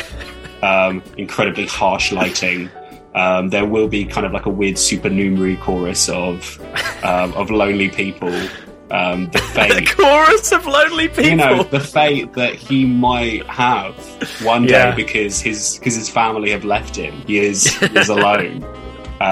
You know, he is an individual. You know, at the beginning it is like, oh, I'm an individual, I can spend money, I can have fun, you know, like the classic kind of neoliberal capitalist dream. But then as it goes on, it's like, I can't, you know, there is such thing as a society, and I can't escape. I can't, like, I need comfort, I need warmth, and capital doesn't provide that for me. James Nash, thank you for your Marxist reading of a film you've never seen. Thank you, it's been my pleasure. I'm obsessed with this idea of the Lonely Hearts Club chorus. It's brilliant. Look, I think we're going to have to go and ask other people for their ideas, but that's so good. I'm very happy to take ballet to this big shot unnamed producer at the end of this party. Thanks for coming along. I hope you enjoy the rest of the party. Merry Christmas. Yeah, Merry Christmas, guys. See you later. See you later. Oh, okay, then we've had some great ideas. I just feel like we need like a couple more, maybe one more. Man. Yeah, I can feel the party winding down already. There's people dancing on the tables and things. We're going to get shut down any minute. We've really missed our own party, haven't we? We haven't had any, we've not done anything other than talk about staging Home Alone. Like, yeah. Well, I guess it's going to be worth it, isn't it? It's got to be worth it. Okay, look. Oh, there's Josh. Let's go ask him about it. Josh. Yeah, hello? What? Oh. Hey, Jake. Hiya. Hi, how are you doing? How are you enjoying the party? Yeah, good. I mean, I think it's just getting started, really. It's really kind of ramping up now, so I'm excited to see what you've got in store for later on in the party. Well, Josh, look, we hate to do this to you, but we know after you staged The Social Network with us, you refuse to ever stage a film with us again. That's very true, yeah. But look, there's this big shot producer over in the corner, and they've asked us to stage Home Alone tonight at the party. So we need to find some ideas from people here at the party. Do you have anything for us? Oof, it's a big ask, pulling me out of the depths of my movie production days. But yeah, I think I've got something for you. Okay. Yeah, let's hear it. Yeah, it's a bit out there, a bit random, and if it's the most out there idea today, I will eat my hat. Oh, I'm excited. I hope you've got a very big hat to eat. So, right, picture this. Okay. Opening stage. Full cast. Fully staged. Fully lit. Soundscapes, everything. Maybe a cast of about 10. We've got the whole family there. Close to the film at the moment. It's all busy, all rushing around. Lots of action, lots going on in the house. Get to the airport. And then we have the iconic Kevin! And the mum's realised. Blackout. Spotlight on this mysterious figure. Macaulay Culkin walks on stage. He opens with, "So you're probably wondering how I got here." And he launches the whole first act. It's just a one-man monologue from Macaulay Culkin, and he's recounting the tale of that night or that week, however long it was, from Home Alone. So it's in current 40-something Macaulay Culkin. Okay. Oh yeah, and he's recounting it as if it was himself, and that he experienced this, all first person, and it's kind of the whole first act kind of spirals into this psychotic moment where he's kind of recounting it. It starts with a fairly normal narrative, but it's kind of, you realise that he's not stable. He's not in a good place right now. Macaulay isn't, and it's very unnerving. And then we get to the end of the first act, and he's kind of recounted the whole tale non-stop, no breaks, doesn't leave the stage, just spotlight the whole time. That's the first act. Okay. And it's like the sort of like neo-noir, like it was a dark and stormy night. Exactly. But it's kind of an inner monologue as well. It's kind of his own. Okay. He kind of doesn't really register that there's anyone listening. Right, he's like recounting it to himself. Exactly. Yeah. Okay, and we're not quite sure why he's recounting it to himself, but there's just something that's unsettling about the way that he's doing that. Sort of reporting his trauma. Exactly. And it gets. I think it gets a bit more internal as it goes on as well. So it starts off. He obviously says, "You're probably wondering why I got here," and he kind of is aware, and he gradually just gets in his own head, and it gets very unnerving. Okay. So curtains come down for Act 1. Yeah. All right, we've all had our ice cream. Curtains back up. Yeah. What's going on now? As if we never had the monologue. It's fully cast again. Back to a child actor playing Kevin. We've got like a full. There was no set before. Now it's full set in the house, and we're going for like pantomime level of. It's a bit of a jump.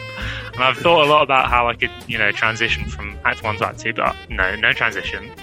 I think it's close to the film, where it's kind of these stunts, and it's very, very visual, and kind of almost pantomime, where the bad guys are obviously really stupid. And, that's kind of where the pantomime element comes in, basically the baddies. There's a full orchestra. But it's not like. But we've hidden them up to this point. Yeah. I mean, they're in the pit, but they didn't play anything in the first act. But they're called to the pit to just sit there for the whole of the first act. Cool. Yeah, they're paid to be there. We can get them playing like double bass in the first act. Like the underscore to the narration. Yes, that's true. Yeah. But now it's like a full orchestra, but not like a musical. It's like just like backing track. Playing the John Williams soundtrack. Yeah, exactly. That we all know, we all know and love. But this is where it gets interesting. Gradually, this is where it gets okay. I was at this point. It's clearly, I'm sure you were expecting. You've had similar conversations throughout the party, but gradually and quite subtly, the actor playing Kevin ages. So it's obviously this happens within a week in the film, but gradually he ages. Maybe we need a couple of actors to roll in behind the scenes and stuff. And gradually the kind of drama and the set and the number of characters reduces the second act goes on. And basically we're ending up with Macaulay's back. He's playing Kevin again, but still. But now, previously he was his 40-year-old self. Now he's playing Kevin the child, however old he is. And it basically ends up just being him again, but he's not monologuing. He's acting as if he was in this situation. So, and so it's almost like, I guess in a way, it's like he's fighting the same battle again and again in his head as he grows up. Exactly, yeah. So it's the realization of the audience is that actually this is really upsetting, and he's not fighting off these baddies in real life. He's fighting off. He's trapped in his own mind. That's how I have to say, he's fighting his demons. Last time I watched Home Alone, the one thing that did strike me that I hadn't realized as a kid is it is like a genuinely traumatic experience for a young child to go through. Like, you are told you're a jerk by your entire family. You go to sleep and you've wished that they'll disappear, and you wake up and they're gone. And then your house is robbed by murderous thieves that try to kill you at the end. That is a traumatic experience, and I think encapsulating that in showing how that trauma progresses through Kevin's life as he gets older, I think that's a really interesting thing. And to try and show that on stage, Josh, that's ambitious. That's very ambitious. Well, I mean, I'm nothing if I'm not ambitious. You know what I thought you were going to say? I thought you were going to be like, it's Home Alone, but also Benjamin Button. The biggest crossover of the century. Like, as the robbers start coming in, he's a full-grown man. By the end, he's a baby. That would be interesting to stage. No, not and they're like this guy tried to kill us, and it's like it's a baby. How do you expect us to believe that happened? Sorry to return. So you were saying that we might need multiple Kevins then to. I think so. Yeah, I mean to bridge that gap between. Well, he's quite old, but he also kind of looks still not that old. So it depends how well we can age our Kevin. Well, we've got CGI aging technologies we can use on stage, so we should. I'm sure we do. I guess the question comes: how old can we make this 8-year-old look, and how young can we make Macaulay Culkin look to kind of meet in the middle somewhere? It's the age-old question, yeah. If you do that, what you end up with is throughout the entire play, there are just two people playing a slightly odd-looking 22-year-old. That's true. Maybe that's what we want. Maybe that is what we want. Yeah. And so, sorry, how does this all sort of wrap up? Where do we leave Macaulay Culkin, Kevin McAllister at the end? Yeah, so he stays in this in this fantastical world where he's defending off his house, and it's obviously the symbolism of him. He rejects people that are trying to kind of approach him, and he doesn't really build that relationship because of this trauma. And it's, I mean, intentional that it's actually Macaulay playing it himself, because obviously he's had a very public growing up that plays into it, because we've seen his ups and his downs. But I think we end where he's kind of playing make-believe in this world, and then we get to the end and it finishes quite abruptly, and we launch back into the very first scene, and it's all the bustle and the kids are getting ready, obviously when Kevin's left behind, and they arrive at the airport, and at the moment where Mum shouts Kevin instead of shouting Kevin, we have the name of a random member of the audience. And they shout that name. The mum shouts that name, and it spotlights on them, and then it's blackout. That's where it ends. So it's like a when you go to a medium show and they're like, "Oh, I'm getting a Sally." It's like a spotlight. I'm just like, yes, that is my name. Yeah. And it's like, great. This is now your life. You're gonna go through this cycle. Yeah. So and that's how we find the actors. Every night we just get last night's audience member to play, learn and play the character. Yeah. Wow. And we get maybe that's how we find the younger versions. We have to like get a member of the audience that has like more than 2 kids at different ages. Yes. And then the kids have to play. Yeah. Yeah. So it's like almost like forced labor, but it's like Hunger Games. Yeah. Yeah, you like volunteer as tribute from the audience. Maybe there's like a whole section after the show where someone has to volunteer as for the next night. Yeah. And then they have one day of rehearsal. That's exactly all you need. Exactly it. That is what you need. Yeah, that's what all the pros say. So yeah, well, we'll have to do that at the party, obviously, to get the first person enrolled. Yeah, because what you've kind of suggested, and I think Jake and I didn't realize this, is we're going to do like a Moulin Rouge style performance of us for the producer now. Okay, yeah. That's kind of what it seemed like you were suggesting. Yeah, exactly. Yeah. Yeah. Well, Josh, thank you so much. Truly an original idea. Thank you. That is the adjective I would use to describe the idea. Original. Yeah. Original. Don't need to go any further than that in your description. We'll be bringing that to the producer. Please enjoy the rest of the party. Thank you, I will, and let me know how it goes and whether my pitch has been successful. Of course, we will. Oh, thank you so much, Josh. Okay, we'll see you soon. We better move Merry on. Christmas. Oh wow, that was a wacky one. That was a wacky one. We're gonna need something else. We just need just one more. I think. Just one more idea. Just bring it home, yeah. And who can we get? Is anyone else around? Oh, Harrison doesn't look like she's talking to anyone. Maybe we could catch her for a second. This might be the moment. Oh, hey guys. Hey, Harrison. Hey. Jake just spotted that you weren't talking to anyone. Yeah, it was the one moment of the whole night when I wasn't absolutely being swarmed by my adoring fans. So you caught me at a good time. Well, thanks for coming to the party. We know that these events often end in you just having to sort of sign autographs and things like that. I know, it's pretty exhausting every time I go out in public. Yeah, and thank you for flying all the way here from America. Yeah, well. Actually, a huge misconception. People think that I flew in for the party, but actually, I burrowed underground for several months and just stayed in the UK. And I kind of reverse hibernating. I went to sleep for an extended period of time in the summer, and now that it's winter, I'm awake again.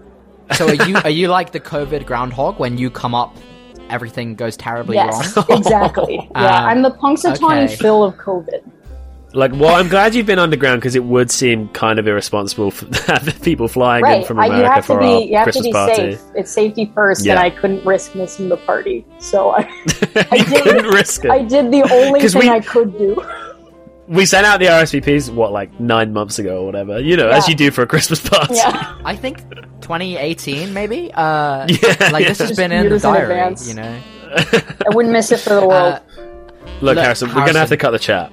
Yeah. We're going to get straight to it. There's no time to explain, but basically we just need an idea for how to stage Home Alone. Okay. Do you happen to have one? Well, so I have 2 kind of similar ideas, and honestly, the first one I would be shocked if somebody hasn't said something like this. But I don't know if you're familiar with the. Well, I'm kind of taking some cues from a production called Sleep No More here in New York City at the McKittrick Hotel, which is like a film noir update of Macbeth, but set in a hotel. And so you're not really interacting, but kind of observing the events of the play happening in different rooms, and your experience changes depending on what room you're in. So events happen simultaneously, like things do in real life. And you're not, every time you go and see it, you see it differently because you can't be in all the rooms at the same time. But the events are unfolding before you, in this setting of this, vintage feel film noir hotel. But my vision is it's a similar structural conceit where it's set in the McAllister house, but the audience is observing the events happening in the house. So you've got like things happening in different rooms. You've got Kevin in one room putting together his kooky contraption. Meanwhile, the two burglars are doing their dumb burglar thing in another room. And then sometimes they encounter each other and collide. And so the audience kind of is just sort of running around this house trying to figure out where the entertaining thing is. I was going to say, what I really love is like the hotel thing you've described, that sort of promenade style theatre where like it's sort of what parts of the story you experience are kind of up to where you end up. That really works for a story set in a hotel because there's lots of different characters and they're going to be doing different things in different rooms. In a story where there are two sets of characters, one is an 8-year-old boy on his own, and one is two burglars. Wait, hang on. No, we've got a third, haven't we? What if there's like a door that you go through and you're just in an airport, and then the Catherine O'Hara stuff is happening? Yes. Yeah, see, that door. So that was my second idea, which I kind of like how you combined them. So my other idea was just like not having it set in the house at all and just following it from the perspective of the family that leaves Kevin behind. Yes. Like, I don't know, make it kind of like there's like rides like that where you're in like a train or a plane. I know they fly in the movie, but like, and you're just like you like follow along as Catherine O'Hara is sitting in her seat and realizing that she's left behind her son. But I do like this idea of combining the two, where you can kind of go between what the family is doing and what Kevin's doing at home, and kind of transposing that effect of films where you can cut between two places that are very far apart from each other and follow two simultaneous storylines, but putting them together in one physical space. I think that's awesome. Essentially imagining Monsters, Inc., but like instead of the factory and the snowy hills, it's France and New York. Yeah, exactly. I have had one thought. I do want to return to your idea, Harrison, and explore it slightly more, but it has made me think of a thought where, like you get those themed cruises where like maybe it'll be like a murder mystery cruise or something like that, and it's like, you all go on to this cruise and there's like different things happening with acts and stuff. What if, but you're genuinely getting a cruise from a place to another place on a boat, right? So what if you buy a flight, a ticket on a flight from Chicago to Paris, but just halfway through the flight, a woman starts panicking that her son's not on the flight, and it's like literally, when I say halfway, like as in like 3 hours into like a 9-hour flight, and then you watch in real time as this 6-hour story unfolds of this woman having nothing she can do but wanting to do something about the fact that her son's been left behind. Exactly. He's 8 years old. Yeah, imagine being on that plane. You're like, what is happening? Yeah. That would be you as the audience member. Exactly, yeah. You're just like, who is this lady? She definitely can't do anything. We're on a plane. We've gone from like a classic Punch Drunk show to like just stress the experience. Like, yeah. Secondhand stress, yeah. Well, look, no, let's return to your thought then about so we've kind of devised this sort of immersive space in which you're kind of walking around finding different parts of the story to watch. I really like the idea as well of maybe there's multiple like spaces, because like Catherine O'Hara is like, she's in an airport, she's in a plane, and she's also like in a bus load of polka music performers, right? So maybe those could be 3 different spaces built onto the outside of the house that you can also walk into. Yeah. Yes, the 3 genders: airport, airplane, and polka van. But also what's fun about it, right, is you could just walk into the airport after the stuff that's happened in the airport. It's just an empty airport. An empty airport. Oh, what a waste of space. I do genuinely really like this idea. I think as well, once you get to that third act, it is that exciting thing of how can you keep following the action as everything begins to unfold, which would be genuinely challenging to do, because it does move pretty quickly and there's quite a lot going on. And also, I do worry though that you could have rogue paint cans hitting audience members, and how do we keep the audience out of the way? I think the real question is how do we eliminate the legal liability? And I've got the answer for you: waivers. Waivers, or you sign a waiver, and if you get hit with a paint cruises, can, it's your damn fault. Speaking of cruises, do it in international waters. Perfect. Yes. then if somebody dies, you're in the clear.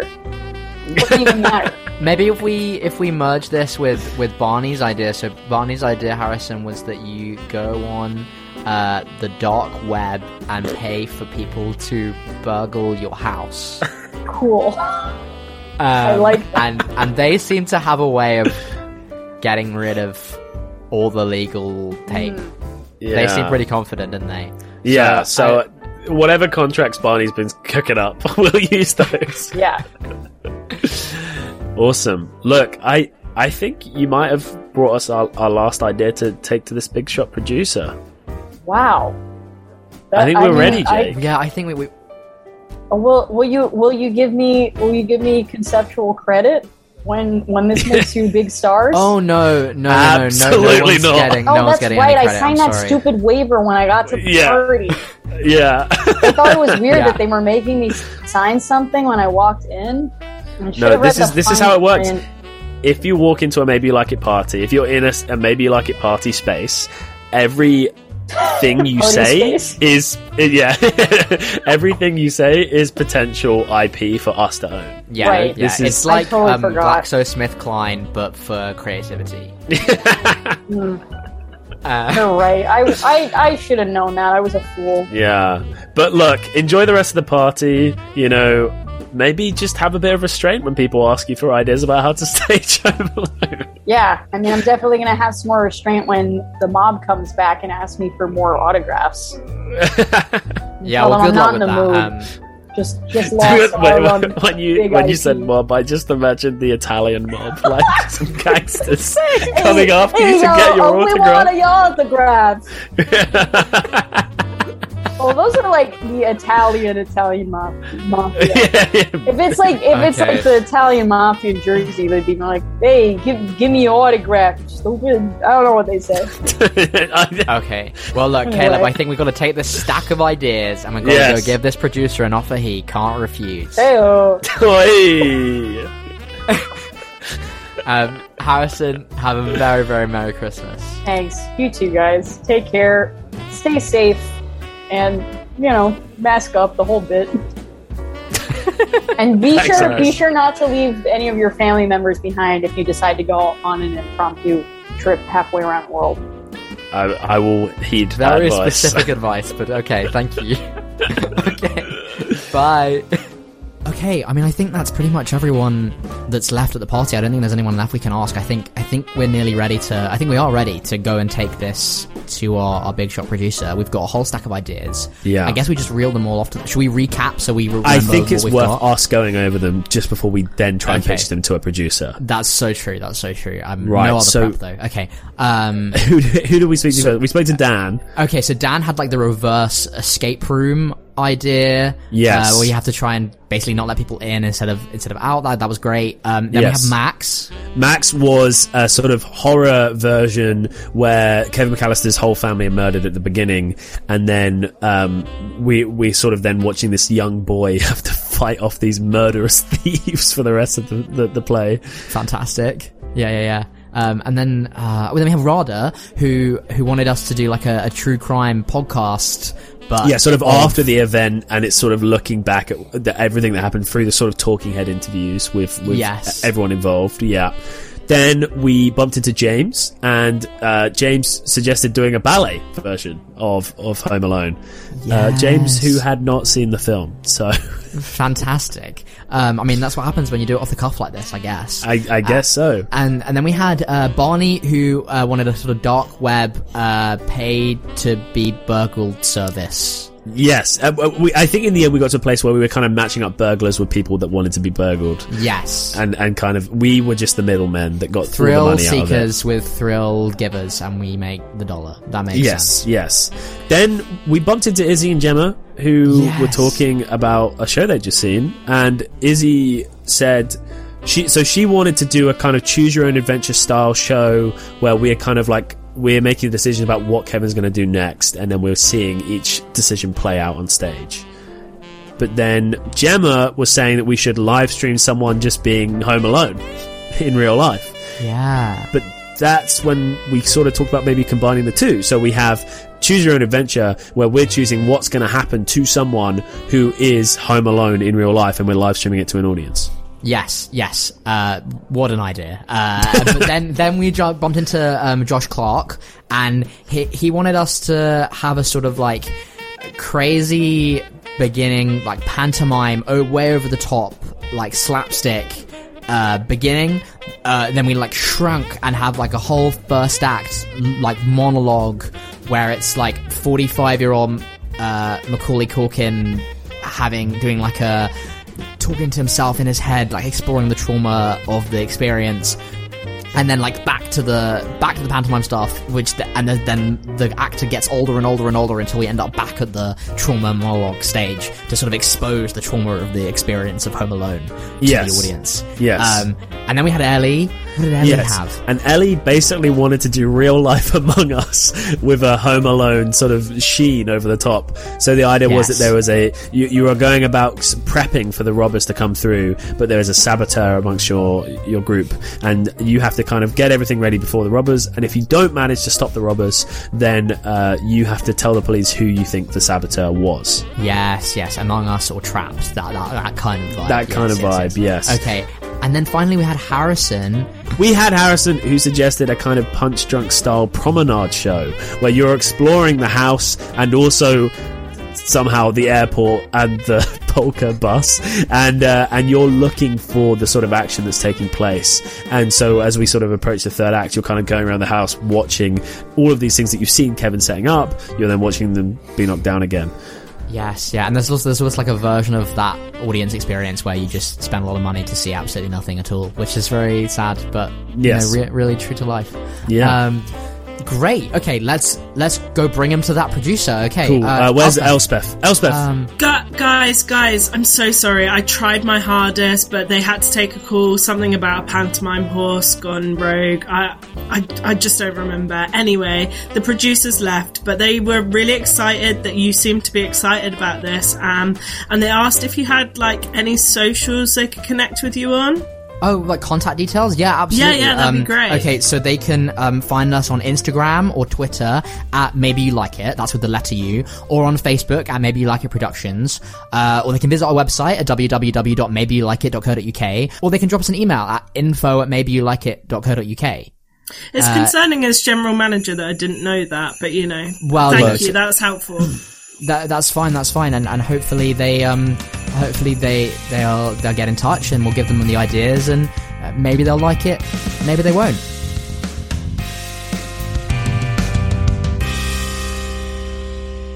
Thank you very much. I can't believe we missed our whole Christmas party just for the producer to leave, Jake. What a nightmare. That was a Maybe You Like It production. Maybe you liked it, maybe you didn't.